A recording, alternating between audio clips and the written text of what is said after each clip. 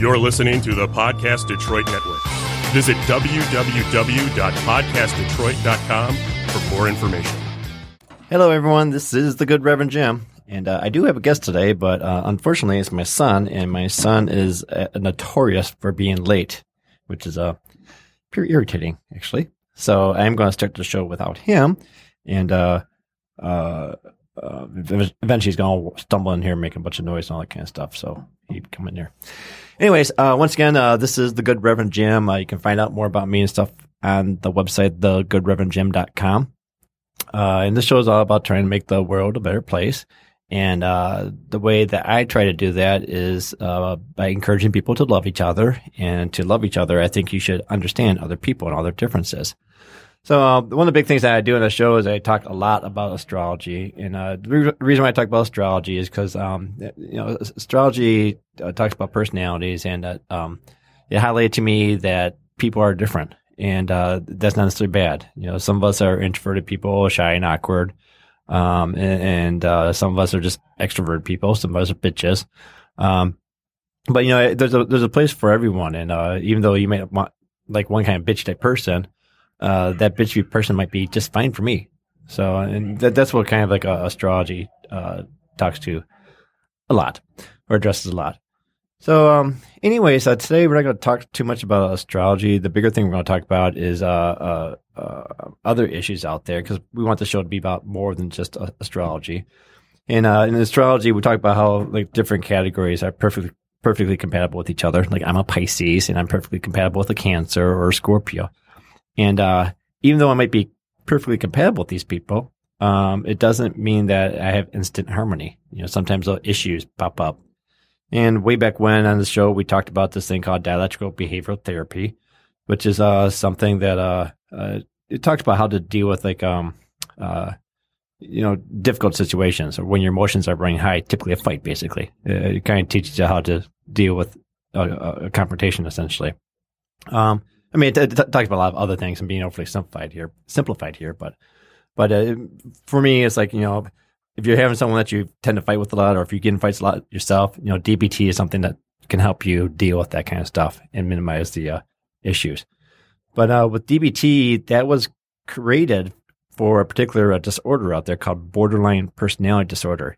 And DBT didn't make too much sense to me until I started working, started reading up on borderline personality disorder. And when I learned more about that, it kind of opened my eyes to a whole bunch of different things out there. And it changed the way I think about things. And I want to encourage you guys to study up on it too. So maybe it changed your mind of how to approach various things. So I've been trying to address this thing for about 3 shows. And our past few shows, it was just horrible. The message I'm trying to send across with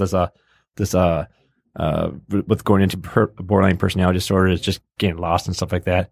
So today I'm going to try doing it with my son, Evan, and see how well it goes with him. And I asked Evan to study up on this thing before he came to the show, so maybe he'd be a little bit intelligent about the topic.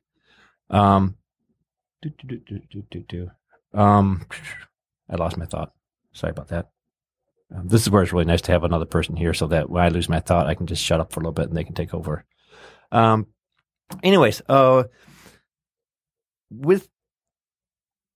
So going back to like astrology, I was talking about why Evan might be a better person to do this with. A lot of times I talk about this stuff with my friend Ronnie.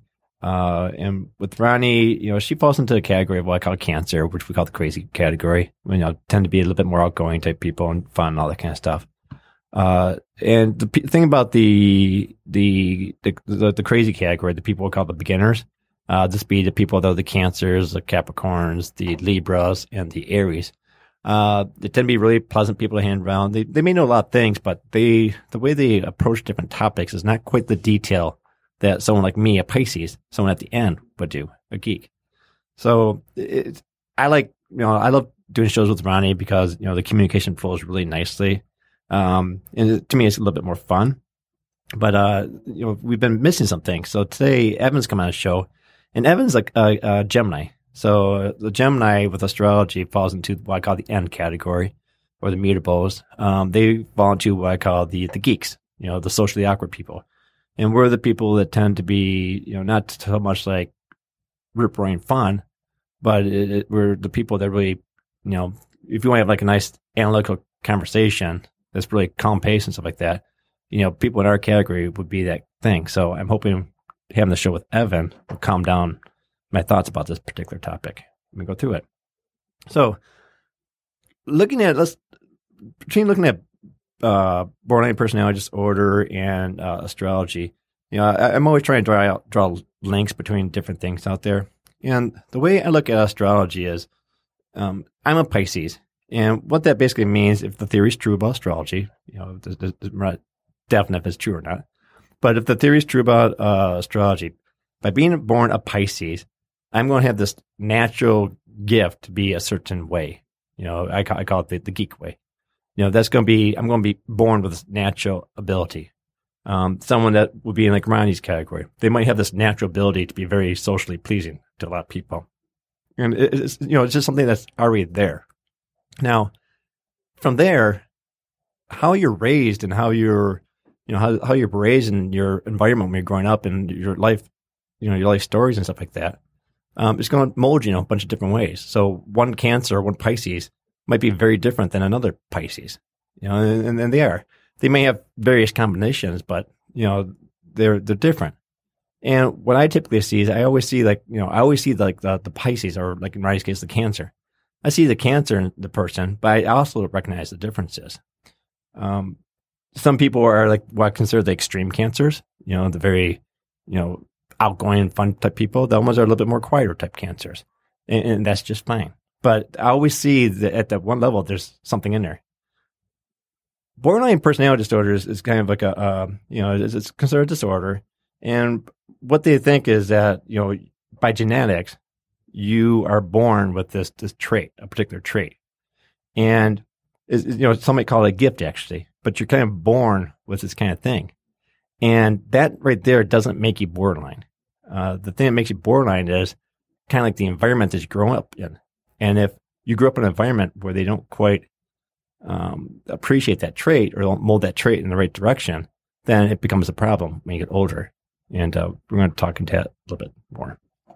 So, excuse me, I have an awkward pause here so I can catch my breath and get a drink. All right. So, like I said, all this kind of, so when it comes to borderline personality disorder, it's kind of a funny disorder type thing. And when it comes to talking about mental disorders or just people crazy, period, the problem with a lot of mental illness type things is people are really quick. Oh, good walks in. Huh? Were you talking about me? Oh, yeah. Oh, yeah. Oh, yeah. Evan's here.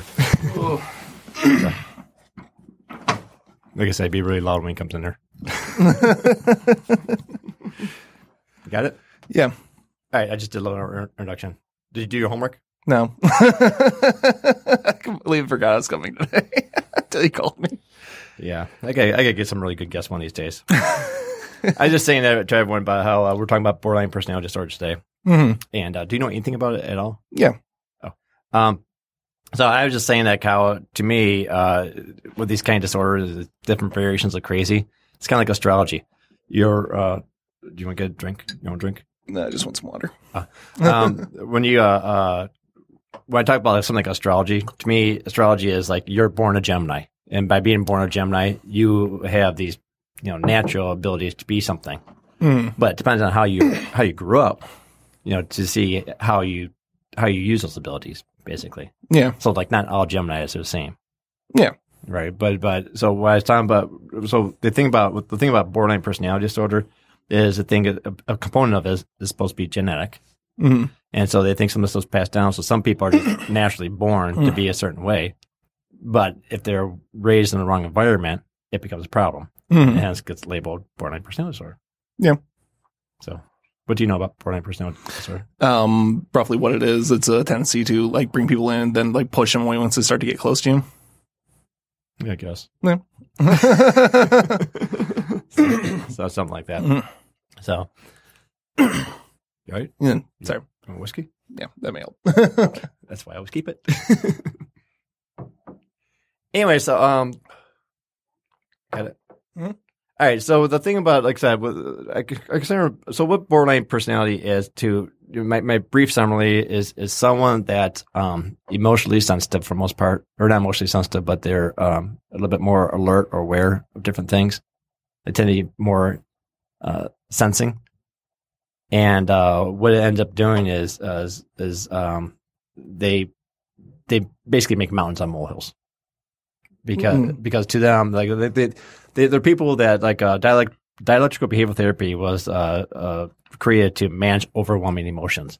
That's what a borderline person suffers from, is they have emotions that they can't really manage nicely. Yeah. So when you do something like, to me, like, I don't know, be late.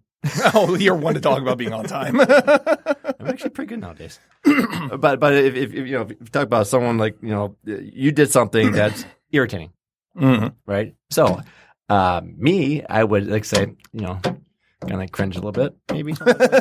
You should see him right now. He has a little irritated face on. He gets in this position, just like, okay. May I punch a table or wall or something like that? I do something to try to calm myself down a little bit. Luckily, all these walls are foamed, so. Yeah, so it'd be easier to punch these walls because they're foam. Yeah.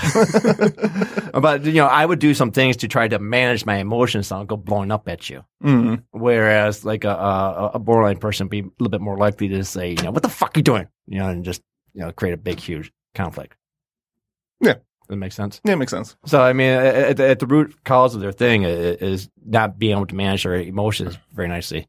And I always talk about how they tend to go after the people that they're close to first. And if you think about, once you get in a relationship, you always have pretty easy relationships. Do you ever fight? Sometimes. I mean, Victoria and I don't, but. No, because you kick your ass probably.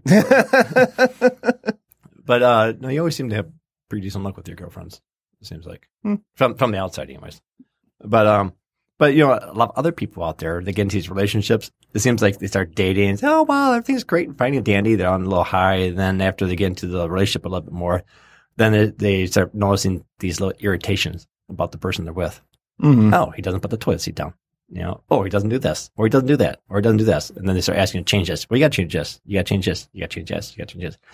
That's kind of natural, I think, to any relationship. If you have a bad relationship, it gets worse and worse and worse as time goes on. I think the curve that most of us follow with any relationship is similar to the one that a borderline person might follow, but theirs is a lot more steeper. So these little irritation becomes big, huge fights. Whereas other people will be like, oh, it's not that big of a deal. This is not that big of a deal. No. I wanted you here today because I'm trying to, because you know, I was talking about Ryan about this thing, because they, you know, to me, when you study some of these things here, when you read up on these different diseases, to me it's like, what the hell is that? You know, so if you want like the formal definition, you know, or some of the formal definitions of borderline, let me see, where's a good one at? For borderline, they always have this little test that they want people to take.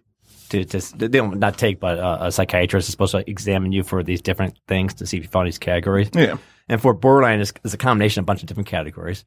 And as Ryan and I talked about last show, everyone has a bit of these things. And just because you have one of them doesn't mean anything. But the combination of all these things and other factors makes it so that you get labeled borderline. So and according to this, in psychiatry. One of those two. In psychology. I took the class. Did you? Yeah. So, do you know about the little book that they have for diagnosing it? Yeah. Was it the Diagnostic and Statistical Manual of Mental Disorders, the DSM? So, this is a book that is published by the American Psychiatric Association and offers a common language and standard criteria for the classification of mental disorders. Pretty straightforward. Right, so it's kind of like the standard. So when it comes to borderline, and their little thing is you have to have 5 of these 9 symptoms, 5 of the 9, and these symptoms they broke down to 4 different domains. They call it, and domain is Domain A is excessive, unstable, and poorly regulated emotion responses, especially anger. And there's three of them. So here's the first three items. Was it effective emotional instability, including intense episodes, emotional anguish, irritability, and anxiety and panic attacks. So that's one thing. The second thing is anger that is inappropriate, intense, and difficult to control, making the mountain a molehill. Yeah. Third one, chronic feeling of emptiness. Okay, so that's domain A. Domain B is a domain that deals with impulsive behaviors that are harmful to you and others, such as spending sprees, excessive use of alcohol and drugs, self-injury acts, and sexual indiscretions. So here they had two more issues. So number 4 would be self-damaging acts such as excessive spending, unsafe and inappropriate sexual conduct, substance abuse, reckless driving, and binge eating. And what? Binge eating. Oh, okay. The fifth one is recurrent suicidal behavior. So not just like saying it once, but all the time or very often. Suicidal behavior, gestures, threats, self-injury such as cutting or hitting yourself. So those are 2 items in domain B. Domain C is suspicious misperceptions, an unstable self-image, a poor sense of your identity, and difficulty in reasoning under stress. And these 2 items are number 6, a markedly and persistently unstable self-image or sense of yourself, your perception of yourself or your identity. And number 7 is suspiciousness of others' thoughts about you, and even paranoid ideation or transit of stress-related dissociative episodes during which you feel that you and your surroundings appear unreal. That pretty much means nothing to me. Yep. Domain B. Is that kind of like an existential crisis or something like that? I don't know. But domain B, tumultuous and very unstable relationships. So number 8 is you may engage in frantic efforts to avoid real or imagined abandonment. So abandonment issues. Mm-hmm. Number 9, and the final one is your relationships may be very intense, unstable, alternate between the extremes of over idolizing someone or undervaluing people who are important to you. So there's almost like, oh my God, that's the best person in the world. And then other things like, that person's nothing to me. So that's so in short, those were the 9 items in a little bit more detail. I have like a little more short version. The short test, same 9 items. You have to have 5 of these things. Emotions change very quickly and experience intense episodes of sadness, irritability, and anxiety or panic attacks. 2, anger can quickly become intense. 3, chronic feelings of emptiness or boredom. 4, lots of sex partners, excessive spending, substance abuse, reckless driving, and binge eating. Not necessarily all of them, but you have some of these things in there. 5, suicidal or self-injurious. 6, unstable image of sense of self or of who I am and what I truly believe. 7, worry about what others think of me or expect the attitude of others to be negative. Have suspicious ideals, can become paranoid. 8, abandonment issues by people who are close to me and whom I depend on. And 9, close relationships are often intense, unstable, and alternate between the extremes of over idolizing and undervaluing people who are important to me. By the list of, I think I'd meet a couple of those categories. Yeah. Well, yeah, but you need 5. Yeah. Well, let's...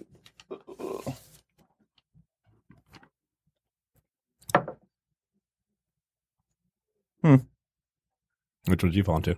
I don't know.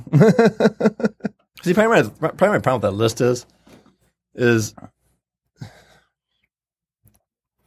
was talking to Brian about this thing. I was trying to say, well, these are the important ones. Like to me, is like to me the big ones are unstable relationships and suicidal ideation. So or suicidal thoughts and stuff like that. I say those things because if I tell you, like Evan, you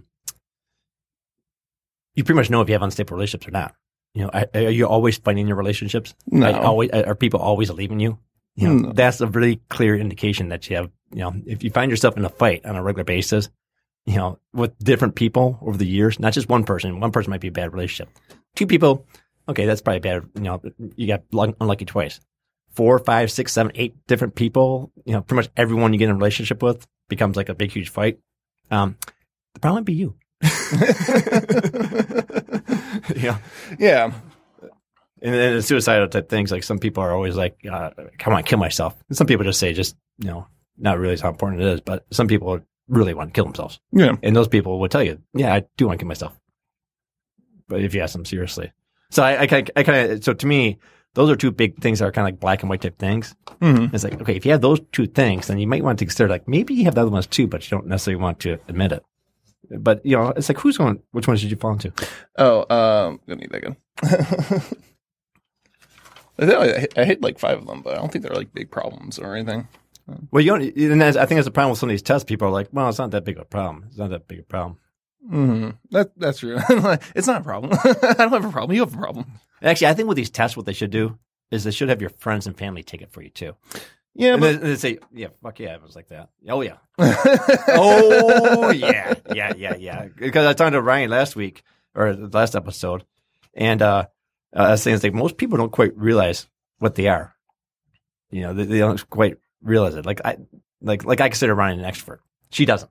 She's like, no, I am an introvert. I am an introvert. Yet I can walk out with her, and she talks to everyone in the world. I mean, that's what I love about her. She talks to people. So I consider it, in my version of extroversion. Yeah, I mean, just because she's good at it doesn't mean she likes doing it, though.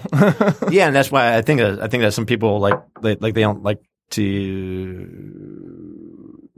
Yeah, because I talk to a lot of people I consider extroverts, and like, no, I hate talking to people. Yeah. I can't stand it. People suck. It was like, but Ryan was like saying, yeah, but I hate quietness too. And I was like, well, that's probably why you barge in and start talking all the time. She needs to get into online gaming. It's all the fun of having the people talk there without actually having to deal with them. Yeah. Do. So which ones you fall into? Oh, let's see. 10 episodes of sadness. Definitely do that one. Chronic feelings of emptiness. I can be sad. You're my son. It's just episodes of sadness. It's not all the time, but it's like just some of those times. It's because like, you don't live at home anymore. Okay. Yeah. I just like, oh, Dad, I miss you so much. Oh, life sucks. I'm gonna kill myself. I was just like those. Just sometimes you get those feelings of just like, oh, everything's pointless and hopeless, and I hate all things, and just want to do nothing forever. Mm-hmm. Yeah, that one. Chronic feelings of emptiness and boredom. Usually bored. I am usually bored. I'm gonna make your life exciting. Hmm? Learn how to program. Yeah. No. Listen, then we're going to want to kill myself on this list. Let's see. Excessive spending, probably. I do spend. How can you spend? You don't have money. Exactly. Let's see. Unstable image or sense of self or who I am and what I truly believe. That one. And worrying what others think of me and that they possibly don't like me. Yeah, everyone should do that, though. Yeah. See, that's what I hate about this list. Is like you can't. No, that's what I'm saying. It's like a lot of these things, like a lot of people can fall under. Yeah, and I think that was 5.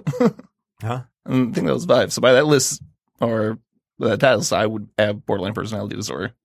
Yeah, but I think. So what I'm trying to do is explain a little bit more in more layman's type terms, not focus so much on these stupid definitions of things. Because, yeah, everyone can fall into these little things. Emotional changes very quickly. I experience intense episodes of sadness, irritability, and anxiety. Of course, I don't think too many people are going to admit to that. Irritability or anxiety? Intense episodes of sadness, irritability, and anxiety, or panic attacks. A lot of people do commit to the anxiety and panic attack thing. But the irritability... those two, yeah. I can see those two. The irritability one, I'm not irritable. No, you can't. No, I mean, there's definitely days. I think like 2 weeks ago or something. I walked into work and I just hated everybody. It was very obvious that they should not talk to me. Well, actually, that kind of brings up a good point. So part of the reason why I want everyone to understand this whole concept here is I think we all experience times where we're like this. Mm-hmm. When we're under like so much stress that we are pretty much like a borderline person for that moment. A borderline person is just a little bit more extreme and happens a lot more often. Yeah. It's kind of like there's no girls here, so we can talk about this one. PMS. You have an audience. But you heard about the PMS. You guys talk about that in your generation? Yes.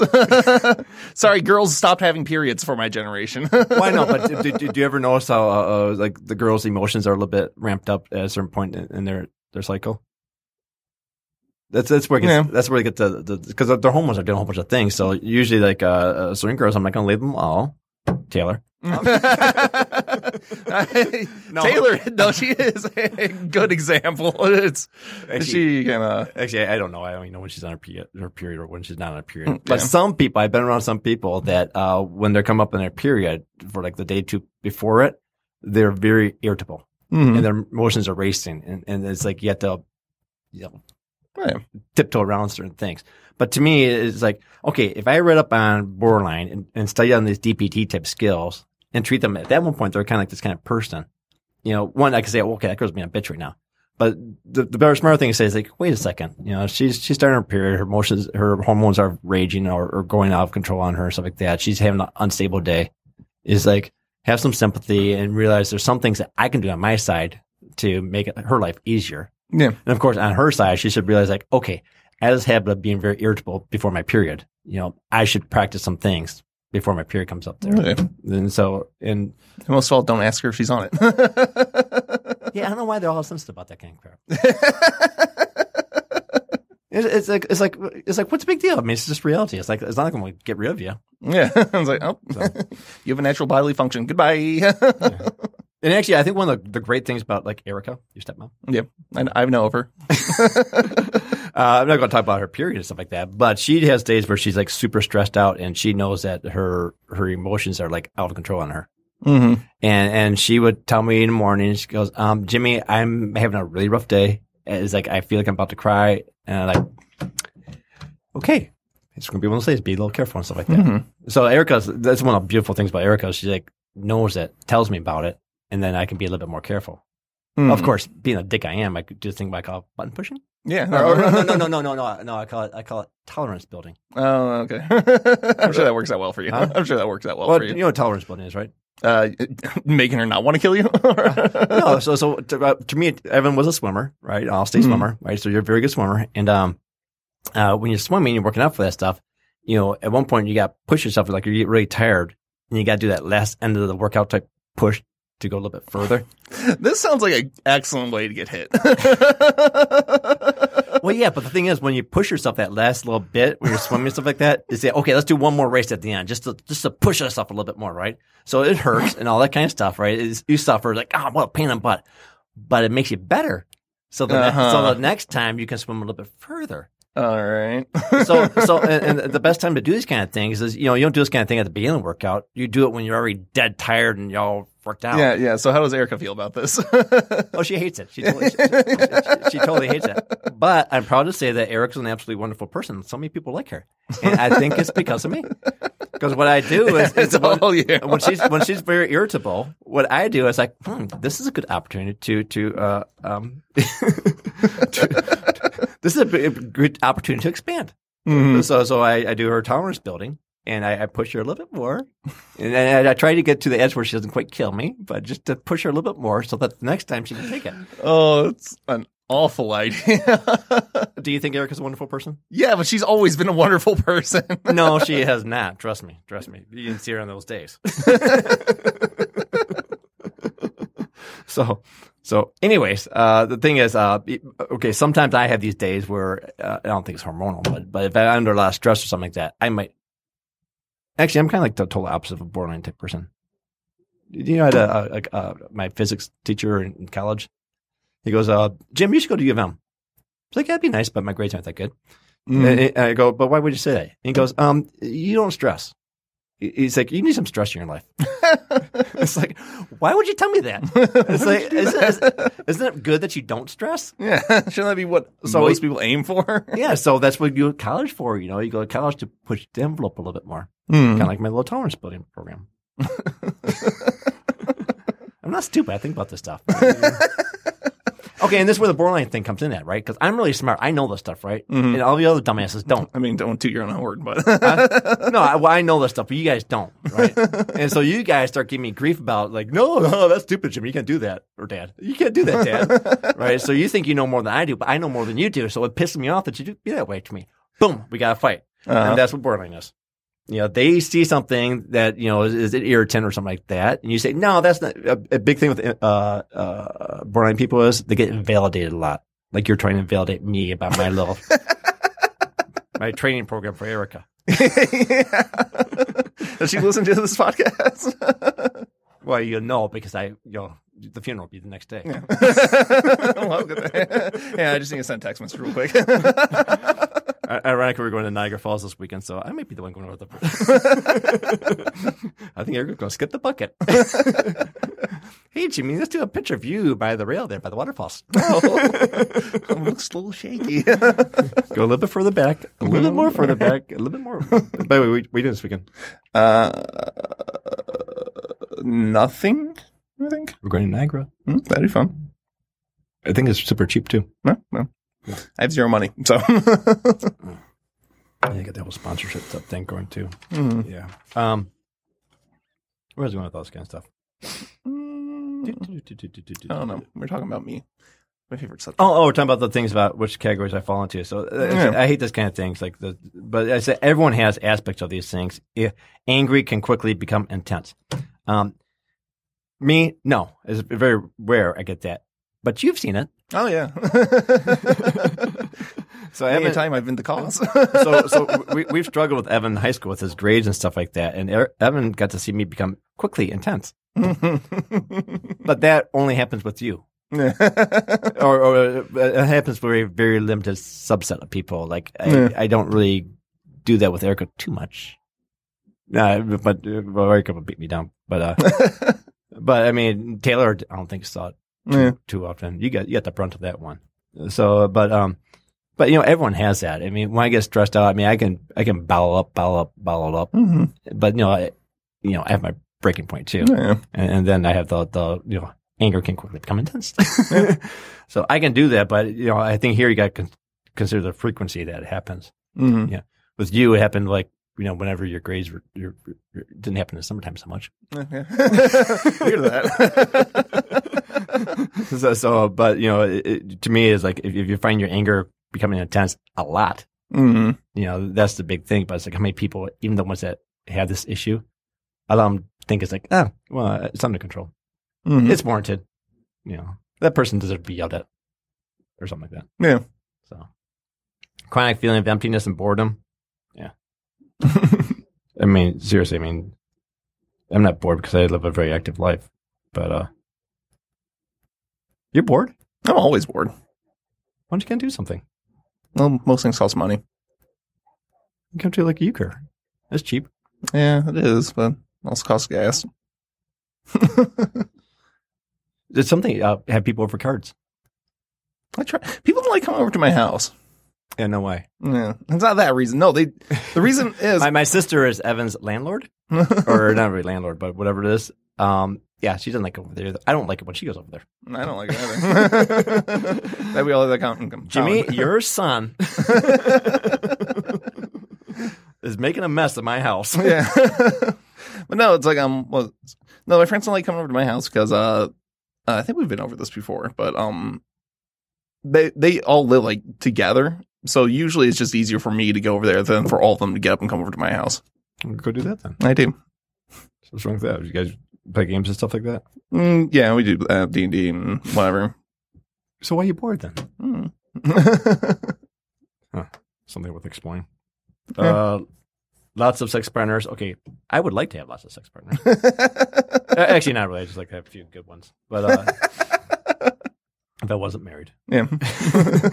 But see, that one's like lots of sex people. Some people are just like, I like sex, which I don't see a problem there. I think the big sex partner thing is like, I think that a lot of these things have nuances to them too. It's like, why are you having sex? Yeah. Some people are just perverts. Some people are running out having sex with different people just so that they can feel like they're wild or, they're doing it for like the wrong reasons in a sense, and I would almost say like here, the people that have lots of sex partnership thing, I would say, to me, there's one thing like in sex. So let's suppose that you're not having sex with someone at a time. Are you masturbating every day? Are you masturbating all the time? So if you're not, then it's not so much the orgasm and stuff like that. you might be having sex for wrong reasons. Yeah, that might just be like needing the human connection. Well, that's nice too. But I think the whole thing about a lot of sex partners, I think that should be nuanced a little bit because, like, I met some people that I respect. Is like they're like, oh yeah, it's horny, so I'm It's like cool, neat. but some people do it for like it seems like other reasons where they're like trying to, they have like low self-image of themselves or something like that. So they want to have sex just so they feel like they're validate themselves. Huh? Just like so they can validate themselves and feel like they're so they feel pretty that day or something like that. Mm-hmm. Excessive spending. I don't know who's going to admit to that one, but you did. I did. Yep. Substance abuse. I don't have a drinking problem. Yeah, that one was like, can you give me a little bit more? But like some people say I have a drinking problem because I drink every day. Yeah. But I don't get drunk every day. Oh yeah, no, the thing is like I'm at home playing games with my friends. I'll have like a glass or two of bourbon just for playing, but it's like I'm hanging out with my friends. Yeah, so when I say substance abuse, like drinking and stuff like that, to me it's like, well, I mean, at one point it's kind of a problem. Yeah, it's like I don't consider it a problem until I'm just like sitting at home watching TV, getting drunk. Yeah, that's a problem. When most of your drink is, if you're getting drunk by yourself, that's a good indication of a problem. Also a little sad. Yeah, that's kind of pathetic. But like I like alcohol because there's so many different flavors, and so you can pair it with all your meals. So if I'm having a meal, I want some kind of drink to go with it. And I like the whole experience of going there for a before dinner drink. Have a nice wine with my meal, and then having an after dinner drink. I have mimosas for breakfast and like Long Island's for going to bed. Long Island's for bed. Okay, I usually have a bottle of Jameson's or a half bottle. I haven't had Long Island in a while, but yeah, I only have them because of those reasons. Yeah, no, but the to me when it comes to like the substance abuse, like alcohol, a lot of people say I don't have a problem with that, but other people, this is where a friend taking the test, like, no, you have a problem. And to me, some people, I don't think I have a problem. Do you want me to convince you do? No, I mean, it's not something I want to do that much, but the problem is, I try stopping every now and then, but it's like, why? Well, did you know I schedule the state's an intervention? No, I just, to me, it's like, no, because when I make up good excuses too why I have to drink.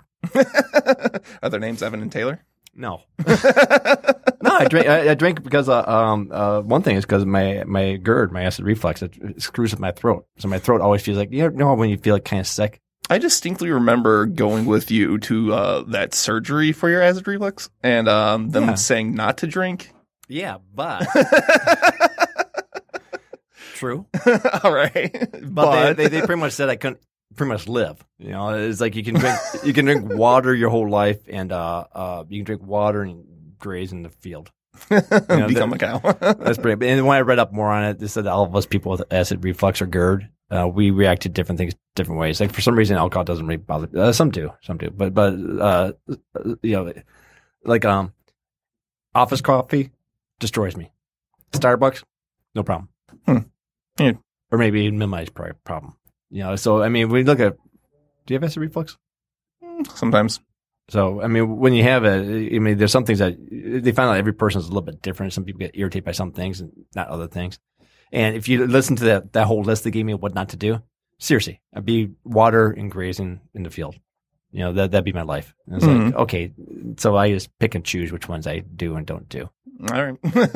It's your body. You do what you want. Well, then I pay attention to that. You can't pay attention. Ooh, that didn't go real well. That hurts my chest. Big one I found out is low stress. When I get stressed out, that's when my chest pain's coming out. Now I haven't. Ronnie gives me some chest pains. but that's, I had my chest pains under control for a long time. And the only thing that bothers me with the acid reflux is my throat, and I feel like I have something in my throat a lot of times. So I'm clearing my throat, and my doctor's like, "There's nothing in your throat; it's down by your stomach. It's just that the nerves are connected to each other." And so I pretty much always, actually, it's been pretty good recently since maybe that doctor worked. Weird. It's almost like they do what they get paid to do. well, I cut back. I did cut back on some things. I said, okay, no, screw the alcohol thing. That's just unrealistic. That's unrealistic. But what I did do is for my breakfast, I have a salad for breakfast now. No eggs at the bar uptown. So I used to always order eggs Benedict, and I used to try saying it would be nicer to get the spinach or the veggie eggs Benedict, so it'd be a little bit healthier. But the doctor's like, yeah, that whole hollandaise sauce and the eggs, yeah, get that out of there. Mm-hmm. So now for breakfast, I have a tuna salad. And for some reason, I only eat half of it. That's weird. Well, not when you consider the 5 drinks I have with it. Oh, well. Suicidal or self-interest? Self-interest, I didn't quite appreciate what that was. I thought you said you did that for a while. Self-injuries? Yeah. Yeah, I used to. But that was like teenage years, like brooding and whatnot. What? That was like the teenage years when, hormones are flying and I hate life. I don't understand that one, though. I mean, it seems like you want to kill someone else. But it's not killing, but it's like the cutting type stuff. And later on, when I read up on this stuff, I appreciate. I learned how to appreciate it. The suicide. I think everyone gets suicidal at one point or another. But I think the problem is the people that get suicide like often. Mm-hmm. So I mean, I think everyone feels like they want to kill themselves. Do you think that? Yeah, a lot of people. I think most people feel that way at one point or another. So, but it's hard for this test here. But the self injuries, when I read up on the cutting thing, it's like, why the hell would someone cut themselves? I think it's as more of like a chemical reaction because you're hurting yourself, and that does release some like endorphins in your head. Yeah. So actually, I was listening to my episode of this show last week. I was trying. A lot of times on this show, I bring up a topic and I kind of we go off on a tangent. No, you don't say. No, I bring up something, I make a statement, but I never quite finish the thought. Especially last week with Ronnie, I couldn't finish anything. But I bring up a topic. I said, here's a weird little thing about psychology. And I talk about this MIT course. One thing I found out about this MIT about psychology is, in your mind, you tend to store things that are similar next to each other. And so if you want to remember someone's name, stuff like that, you try to think of something else that's similar to them. And that way it'll stick with you because you go into the same area of your brain to pick it up, and then you can remember it better. Yeah. So, I mean, there's a whole thing about that one. But an interesting thing is that where your feelings of love are at in the brain is right next to the feelings of fear. Neat. That explains a lot. No, it's really weird. I guess they did a study that where they had two people meet on a bridge over a big, huge canyon and stuff like that. And there's two bridges. One's like the highway, right? And the other one is like just a rickety walk bridge, like a rope bridge, but very rickety. Mm-hmm. So they have these two people meet on this bridge. One's a scientist, whatever, doing a questionnaire. So they ask this questionnaire, and then they ask the person to call back in a week or something like that. And then they take this other group of people and they meet on this nice solid highway bridge and do the same thing. And the people that met on the rickety bridge, they were more likely to call back later on. Huh. So my dream is to start a dating service. Yeah. So what I think if I really want to, you're going to find a rickety bridge to throw people on. You're going to find a rickety bridge to throw people on. Well, no. Here's to solve this for a dating activity. You haven't done the ropes course with us, have you? That's just Taylor. The one in Bloomfield Hills. I don't know if I've done it with you, but I have done a ropes course. Yeah, ropes course are these things they put in the trees where you're going across all these little thin ropes to get from one tree to the other tree, and you're harnessed up so you're not going to fall that much. But it's kind of scary. Mm-hmm. Wouldn't that be a great dating activity? That would be fun. So knowing that that the fear is right next to the love portion there, I can put two people that want to hook up with each other and say, "Hey guys, why don't you guys do this thing as a team? Mm-hmm. This little scary event." And then they go, "Oh, I don't know why, but I love him." so it's like my evil plan. It's all coming together. Yeah, that's why you study psychology or psychiatry. Psychology. I don't know about these other ones. Unstable image of self, or sense of self. I don't quite understand that one. I think because I think everyone should do that. Yeah. You should always be thinking. Maybe not. I don't. No, because astrology kind of like actually taught me to accept. It's like I was like, okay, I used to have this unstable image of myself. It's like, why doesn't anyone like me? Why am I such a geek? And it's like, oh, I was born that way. Okay, fine. So I think I have a pretty good self-image of myself. It's like, yeah, I know no one likes me, and I'm just fine with that. Like, I know what I am, and I'll deal with it, people. Worry about what others think of me? Apparently not. Yep, definitely not. Or expect the attitude of others to be negative. I don't like when that happens. Have suspicious ideas. I try to avoid that one and become paranoid. I don't know. I don't know. Maybe it's just because I constantly think I do things that people don't like, but I'm always just worried, like, like be 10 minutes late to a 5 o'clock meeting. Yeah. Yep. No, that's not in your mind. That's actually true. So you can't put that one in the list because it's actually true. People don't like it. You're right. But no, it's like I was worried that people find me annoying or that they don't want to like hang out with me or something. Yeah. No, I mean, no, not you, son. All right, last time I come. Yeah. Well, actually, to me, it's okay. And this is where I bring things back to astrology too. And the whole purpose of my show is like, if you know who you are, like you and I are in that socially awkward category. So people are going to have unless we do a really nice job with ourselves. Everyone enough. Yep. Well, I guess we'll just die. Unless we, some people, are fine being very personable and stuff like that. They're in our categories. But to me, it's like, no, a lot of us are really socially awkward. And people view us that way. And to me, it's like, that at one point probably would bother me. But nowadays, after knowing, it's like, well, that's who I am. That's fine. I mean, my gift is I have this over here that people don't quite appreciate. But I have this little thing that I do better than these other people. So all these people that are very socially pleasant, yeah, that's great. But when it comes to this layer over here, they're really weak, and I'm really strong in it. Yeah. So to me, and that's why I pound home astrology so much, is because it's like, well, that's just who you are. It's like there's just good and bad about that kind of stuff. Yeah, I like myself. I like me. I'm pretty fun. But it's just like fun guy. I'm a fun guy. I'm a mushroom. Yeah. But it's like I just worry that I don't know, that my friends don't like me. It's like I'm not going to change myself. But I don't know. I worry. Well, I kind of worry about that. So we're in the same category. So we probably grapple with the same things, the same feelings, and to me, I kind of just because I do a lot of self reflection, and it's like I know I'm not the center. I'm not very good in the center of attention. I suck at it. But I am very. So if I get into like a big crowd type situation, I step back and let someone else take the show. If I'm organizing a party, I try to hire a person that's really good at that kind of stuff. Yeah. And I sit back and it's like, you know what? I'm fine with them being the center of attention. I might be jealous I don't have those skills. Like Ronnie. I love how Ronnie is when I go out. People love her. Right. And it's like, I can be jealous about the fact, like, why can't I be like her? And to a degree I am, but I was like, that's just not me. And that's fine. And over the time of studying people's personalities all the time, I was like, that's fine because, Ronnie has her little irritations. And some of those areas is where I step up to be a little bit better. One-on-one, I tend to be really good one-on-one with people. When it comes to organized events, people are like, you're an extrovert. And it's like, well, no. It's like you just saw me in my comfort zone. I like that.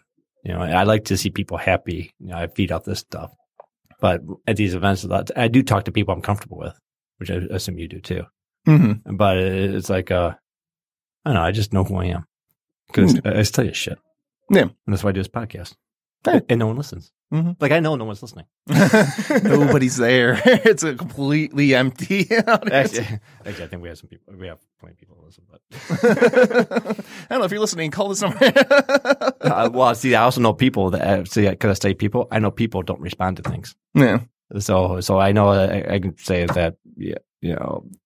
Try and get people to respond to the pain in the ass. I had so many times where because I organize these euchre type things, ask people if they're coming. No. I have to call them up and pretty much badger them. Yeah. And then when they show up, it's like, why didn't you mark that you showed up? So it's like, well, I don't know. It was, give me some waffling type thing, or I don't know. People are weird. Yeah. That's why I study them.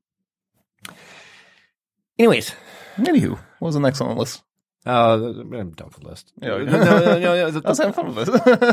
the point is, close relationships are often intense, unstable, alternate between the extremes of over-idolizing and undervaluing people who are important to me. Isn't it kind of funny where like some people, they go in this big, huge. Oh, I always talk about my family. Our family. My brothers and sisters. Yeah. And so when I describe, I'm one of 11, and everyone's engineers, which is kind of difficult. Or they're difficult people. Yeah. And the way I describe my family to people is we're all very close too. And to me, it's like that TV show Survivor. And on Survivor, they all get planted on an island about so many people, and then throughout the show, they start fighting. They're saying all these nasty things to each other. They pretty much hate each other. And then they have the reunion show and say, oh, yeah, but I love each of them. I love everyone here. This is fantastic. This is such a bonding experience. I would, gladly welcome all of you guys into my house. You ever notice that one? Yeah, I think those things are mostly staged, aren't they? No, that's what people do. I mean, you a lot of people, well, maybe. Well, it's that whole thing of it. You put someone in a traumatic type situation in that rickety bridge. Yeah. And then they develop these bonds because it's right next to the love thing. And so they go through this traumatic type thing, but then they come back to each other. Mm-hmm. But, some people are like really bad with this kind of stuff where it's like they say, oh my God, this person's the worst person in the world. I hate this person. I hate this person. But I love him. He's like great. We have some great time, stuff like that. People do that stuff all the time. It's like, what the hell? I think everyone does it to a degree. The borderline people do it to a more of a degree, a very extreme degree. Anyway, so I don't like this list at all. Because, there's so many ways, because I don't think it describes the person at all from what I can read up on. And the way I study up a lot on this crap. I mean, a lot. Mm-hmm. And when I study things, I read this thing, it's like, this doesn't make sense to me. I can't relate to this thing at all. Mm-hmm. And then I talk to a bunch of different psychologists and stuff like that. I listen to, I read a bunch of books and all this kind of stuff. So here's some of the things I read. Let's see. What do we got here? I'm just checking my notes here. Oh, here's one. So I told you with the borderline people, basically, they believe genetics the genetics make you prone to being like a certain way, like borderline, right? Yeah. And I say that the people that are borderline tend to have great sensitivity. So being born with a great sensitivity, intuition, and being raised in a bad environment leads someone to have, to have to deal with extreme emotions. So basically all this stuff kind of manifests into this issue where they have extreme emotions with a lot of things. Mm-hmm. And of course, just like we're talking about when we start dating someone, a lot of times you can be cordial with a lot of people, strangers you don't know, because you just have to. But like the rest of us, once we start dating someone, we start nitpicking them and stuff like that. And their emotions go a lot more extreme with them. So that's where the relationship problems pop up at. But I don't think it's necessarily a bad thing. I mean, I'll get to that in a second. Some people describe this thing as a borderline as it's like having a Ferrari with bicycle brakes, which I thought was really really cool. Of course, because you have this energy, or this in some ways it can be a gift, but you just can't. You haven't been taught to control it. Mm. So, actually, I think it's where it's nice to have people that spot different things about you when you're growing up. Like, I wish someone would spot that I was ADD when I was growing up, because then I would have had better grades in school. But they didn't. I was listening to someone that was talking about the curator of cats. Okay. As they're doing an interview with someone from Cats, and she was like the dance curator, or whatever it is, or yeah, the dance director or coordinator or whatever. The one that made the moves. But apparently, when she's a young kid, she's in getting examined by someone, and they had a camera in the room or something like that, or a two-way room. So the people walked out of the room, and she's by herself, and then also the girl just started dancing all over the place, without even having dance training. She was just dancing, and it's like, this girl needs to be eating dance. And then she turned out to be like this huge, dance person. Yeah, too bad the Cats movie didn't do so great. Yeah, but she did all the other stuff too. I think she did like Phantom of the Opera also. So a lot of people compare bipolar and borderline as being similar. Mm-hmm. And I think that in reality is, in most cases, probably borderline. Just I don't think too many people know what borderline is. They know what bipolar is, and I think people like stupefy. they kind of stupefy these things like okay, too. You're either pissed off or you're happy, right? So that'd be bipolar. So some people talk about the difference between like a bipolar and borderline. Bipolar usually goes in waves. Yeah, I think I can't remember if this is true or not. Don't take this as like a truth, but I think I heard that bipolar was supposed to be just like your brain has or trouble balancing the chemicals, so you get like these flashes of just like intense reactions. Yeah, it's kind of but the thing is it's like a gradual wave, and it is a chemical type thing. The treatment for bipolar is a chemical drug. To smooth it out. But usually with your bipolar, you go on a wave where you'd be like manic, on a high basically for like a few weeks. Yeah. And then you go into like a depression for a few weeks. And then you go back on a high again. But it lasts weeks. Whereas borderline type people, they go from being pissed to happy within an hour. If they say the most borderline is more trigger driven. And they say the most common borderline triggers are relationship triggers or interpersonal distress. So, a lot of this stuff, like I said, manifests in relationships. So to me, if I thought someone might be borderline, I'd probably want to talk to the people that are significant to them. Their lovers, their family, their bosses. Many people with borderline experience intense fear and anger, impulsive behavior, self-harm, and even suicide in the wake of relationship events that make them feel either rejected, criticized, or abandoned.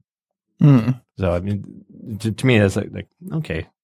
It kind of centers on a lot more of the relationship stuff. Let's see. The problem with the borderline, we talked about the Ferrari and the bicycle brakes. I just saw that movie, by the way, Ford versus Ferrari. Oh, I forgot that was a thing. Yeah, there's a movie. It's a good movie. What's that about? Actually, part of it, they have brake problems. It's where Ford Motor Company was determined to beat Ferrari in a race. Oh, okay. And they did. That sounds dumb. Huh? That sounds dumb. But they say, they talk about, if you think about it, though, if one of the things I would like to do is be able to frame this borderline thing as like saying it's not really a bad thing. It's just something that needs to be controlled. Yeah. So like they have like the thing of extreme emotions. Well, they have a tendency to be extremely angry, but they also have a tendency to be extremely fun. I mean, you want that impulsive person when you're out having a party, or when you're out in bars. It's like, hey, let's go do this, guys. The impulsive people, those are the fun people. Yeah. So that's why it's like, it'd almost be nice if we kind of frame this thing. No one wants to be labeled as being crazy. But it's like, if you can frame it, it's like, okay, that's just who you are. You're a Gemini. Like, who wants to be a Gemini? I like being a Gemini. But, if we can frame it in the right way, it's like, well, yeah, Geminis are really smart. That's why I always thought of you. You've always been really smart. Stuff like, okay, sociopathy, fine. But you're smart. So it's like, I like to look at this borderline thing. It's like, it's not necessarily bad. And to me, it's like, primary thing with this whole thing is, it's like, what does it hurt to consider yourself borderline? No, I mean, I'd like to not be like labeled as know what I am. Well, no one wants to be labeled, but on the same note, though, if you have issues where you're thinking about suicide a lot, if you have a lot of relationship issues, and you can just pretend like you're borderline, even though you're not, and it's not like you take a drug for it. Yeah, it's not like they lock you up for it. You basically go through this training that teaches you how to deal with other people. Yeah, like some of those skills are just good life skills. Yeah, so like any of us can do the same damn thing. And I think the problem with the borderline type people is if I had someone that if I was or if I was concerned about someone that had that, my message would be is like, well, let's just assume you are. Who cares? I still accept you, right? But if I think the problem is like even if someone knew they're borderline, because the borderline actually this DBT is apparently very effective at treating it. Or managing it. But the problem is, like, if I was borderline, right? It'd be better if you're a girl, but let's say we're in a relationship. Well, this is weird on so many different levels. but you know, the thing to me, well, yeah, you're my son, right? Yeah. I'd be like, by the way, Evan, I'm borderline. This is my issue. I do go to extremes with my emotions and stuff like that. And I was like, Evan, you can help me out by dealing with me this way. You know, I'm going to work on my side. I know I have this issue. I'm going to work on it myself. But you need to work on it too. And if you're like, nah, fuck you, right? Then it's like, as much as I try to help out myself, if the people around me don't help me too, it's going to be a lost cause. Yeah. And, you know, that's kind of where I want to go with the whole thing. Well, there's so many little things I wanted to go into the whole list here. I mean, if you want to keep going, I can come back. Yeah, come back. Because I want to finish up this topic because I've been trying to get through the whole list for a while. For a while there, if you don't mind.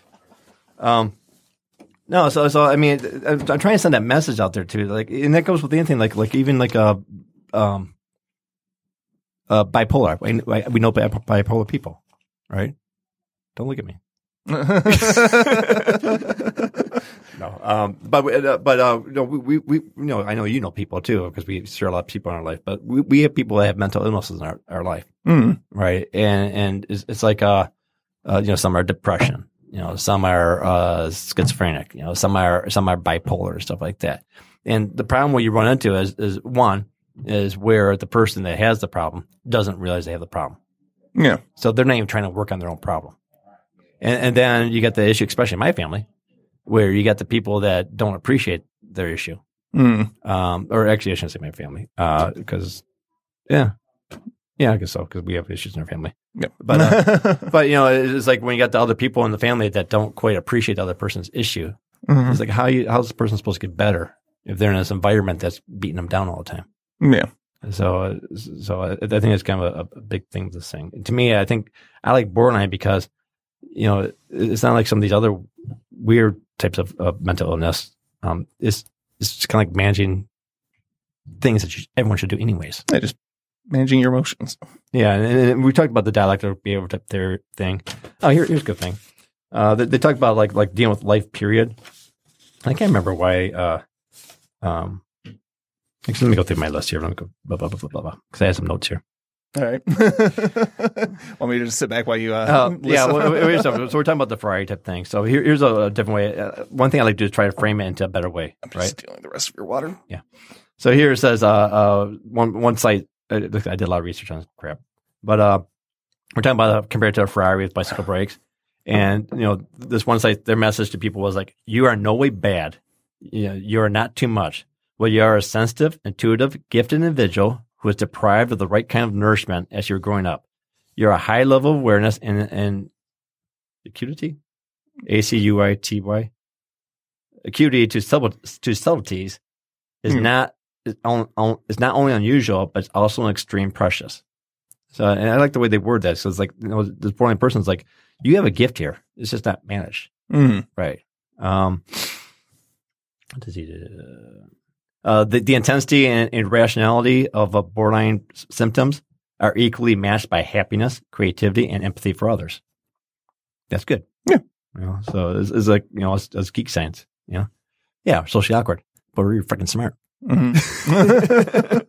So it's like, I was talking about like how like people always, it seems like people always gravitate towards bipolar. Oh yeah, that person's bipolar. That person's bipolar. That person's bipolar. And the reality is they started doing better studies with borderline. By the way, borderline is a relatively new thing in psychology.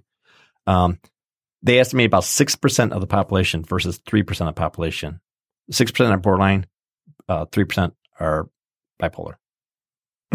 So a lot of times when we see that person that seems to be like going to extremes, they're probably more likely to be borderline, which, like I said, is if I don't know. Who cares about that? I won't get through the rest of this list. Who cares about this? Yeah. Here's one thing. They say correct diagnosis is essential. And borderline is one of the most frequently misdiagnosed and prevalent psychological disorders. It's very often misdiagnosed, largely because it's like I said, 6% of the population has it. It is a serious illness. The suicide type stuff is significant. 9% commit suicide. Mm-hmm. They actually do it. It's heritable. So if your parents whacked, which I'm not. It's time to help. There's another half though. No, I'm not going to speak bad about my ex-wife. Part of the reason why it's mixed diagnosed is because a lot of these things have overlapping types of thing. Like one common thing with the borderline people, they suffer from severe depression. Duh, because they screw up all the relationships. They can make anyone depressed. They also often suffer from ADD. Mm-hmm. They also suffer from there's another one or two. I forgot. But the thing is when you get the one thing, it brings on a whole bunch of other things too. Mm-hmm. That makes it really hard for the psychiatrist to pick up on.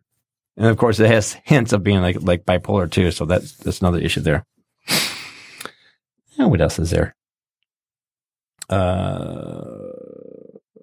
Neglectful parenting is a huge thing with borderline people. It kind of leads to them being borderline. Emotional and sexual abuse, abandonment as a child. Oh, I tried to get a review. Yeah, this one time in Texas. They just trying to. Oh, you know about that? Yeah. But those are some the whole abuse of a parent and abandonment as a child issues that makes you a big risk of being borderline.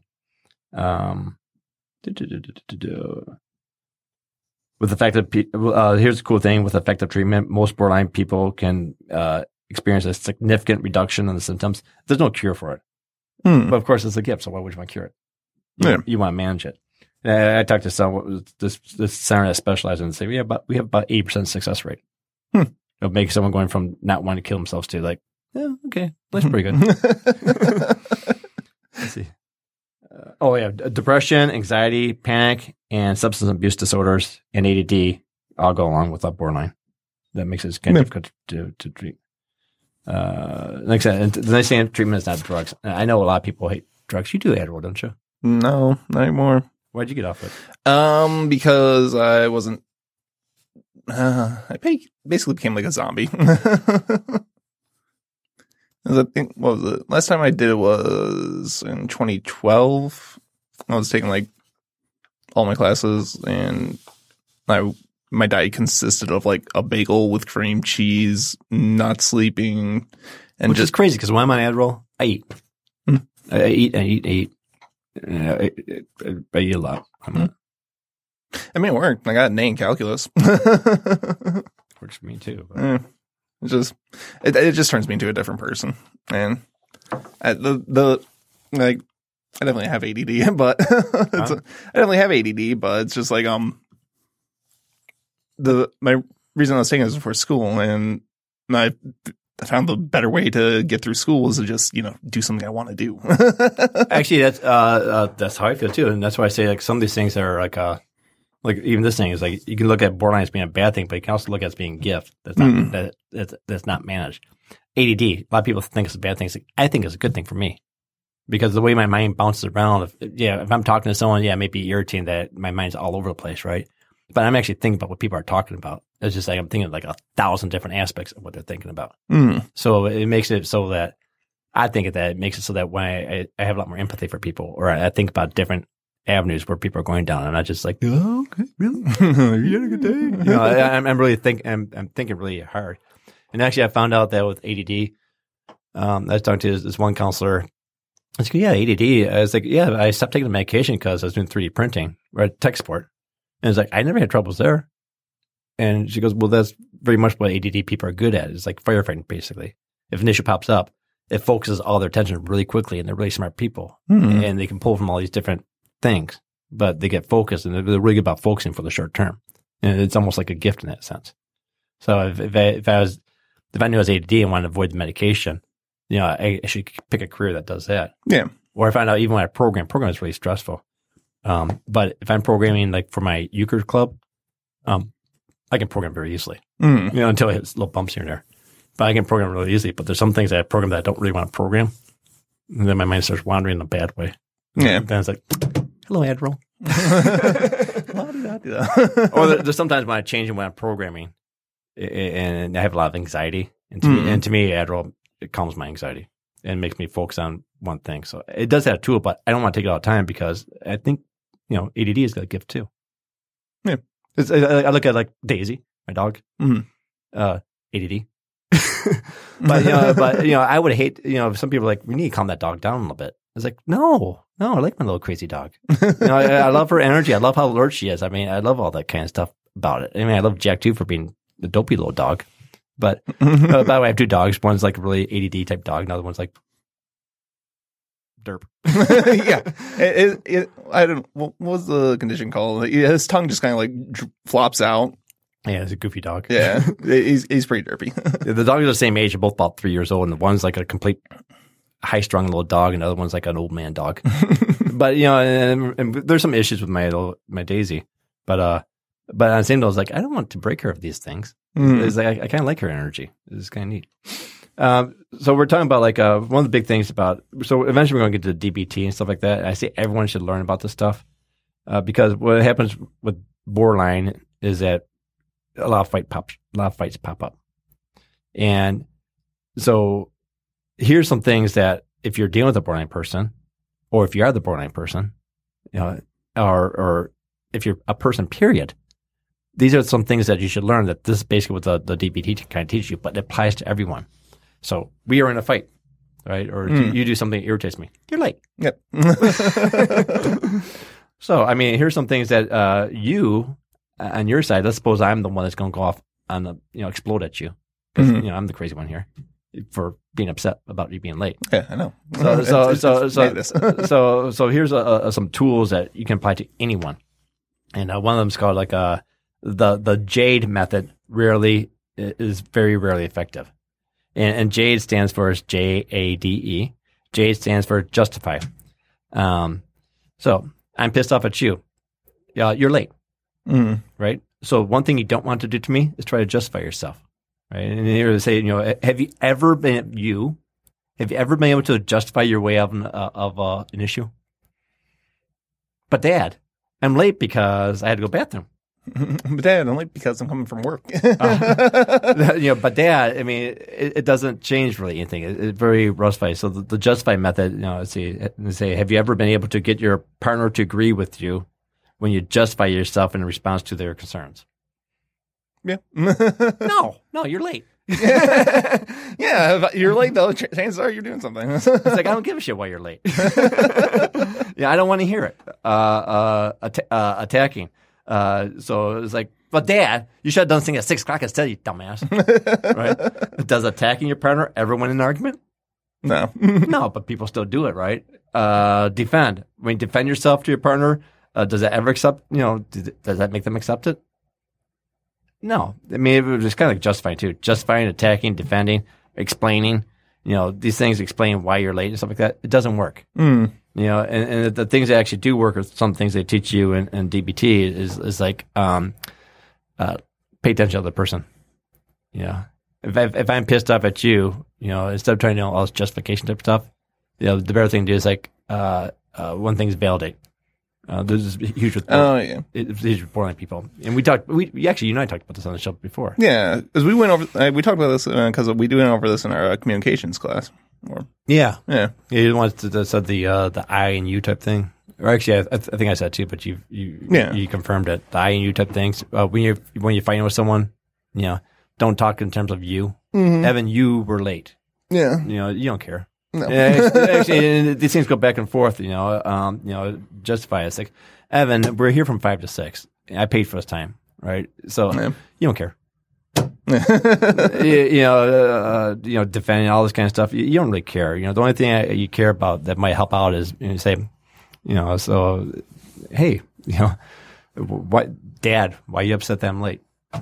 Or Dad, or try to validate person. Like, Dad, Father, Papa, Dad, please don't hurt me. Papa, I can see why you're upset. I'm always late. Empathize. I should, I really should fix it. There's a whole track of how you deal with this thing, but the things that you deal with these things are the same things you deal with people without borderline. So anyways, those are the main things I wanted to cover with the borderline. I think I got it all kind of in a messed up way. But, to me, borderline is like something that people just say. It doesn't hurt you to say. People say you're crazy. If people say you're an alcoholic, say, okay, I'll work on it. I won't. But,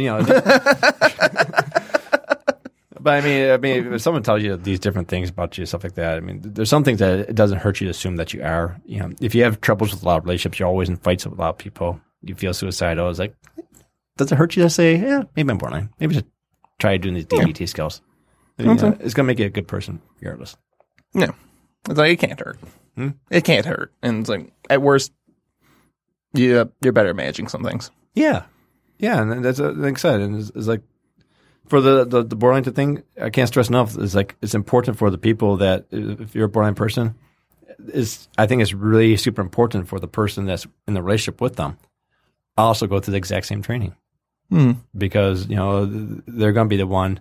The borderline person is going to be the one that's going to be irritated really quickly by something or another, and then they're going to lash out at their partner, and then all of a sudden that partner is irritated now, and they're doing the same thing where they have their emotions running really high. And they need to control their emotions. Okay, fine. It's the other person's fault.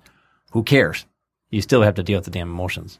And you still got to keep the whole thing from exploding up there. So. I think that's it. Yep. That should be good. Should be good, Dave. Yeah, good, Dave. I'm going to tell everyone goodbye. All right. So, thanks, Evan. You're welcome. Once again, this is the good Reverend Jim. And his irritable son, Evan. And his late son, Evan. The late son, Evan. The late son. If he comes late more often, it's going to be really. Like I said, my show is all about trying to make the world a better place. Hopefully, some people listen. And if you want to hear some of this in previous episodes, please go to thegoodreverendjim.com. And in there, I have a lot more details about astrology. If you'd rather read about things, then probably outside smoking. Probably. Yeah. Should we go on about other stuff now? What? Should we have the extended show? The extended show? I'll just sit here and just talk about random things. Yeah, so how's your weekend? What did I do this weekend? I didn't open it early so Dave knows what we're waiting for our technician to come and turn off the mics. And then there's one show where he took a long time, and then I noticed there's a whole bunch of dead air at the end of the show. Oh, yeah, that makes sense. Just stale and all that. No, this weekend was great. I did nothing. That's Erica's dream. Yeah, it was pretty awesome. Now, I did a bunch of just random nerd things. I think Friday I went out and played Magic with my friends. Nerd things. Did you hear what I did? No. I went down to the Detroit Symphony Orchestra. Ooh, I saw that. Yeah, and saw the music of Harry Potter. Yeah, that must have been great. It was. I probably should have thought of inviting my son that grew up with that crap. Yeah, that would have been really nice of you. On that note, Dave's here. All right. So long. We're just killing time for you, Dave.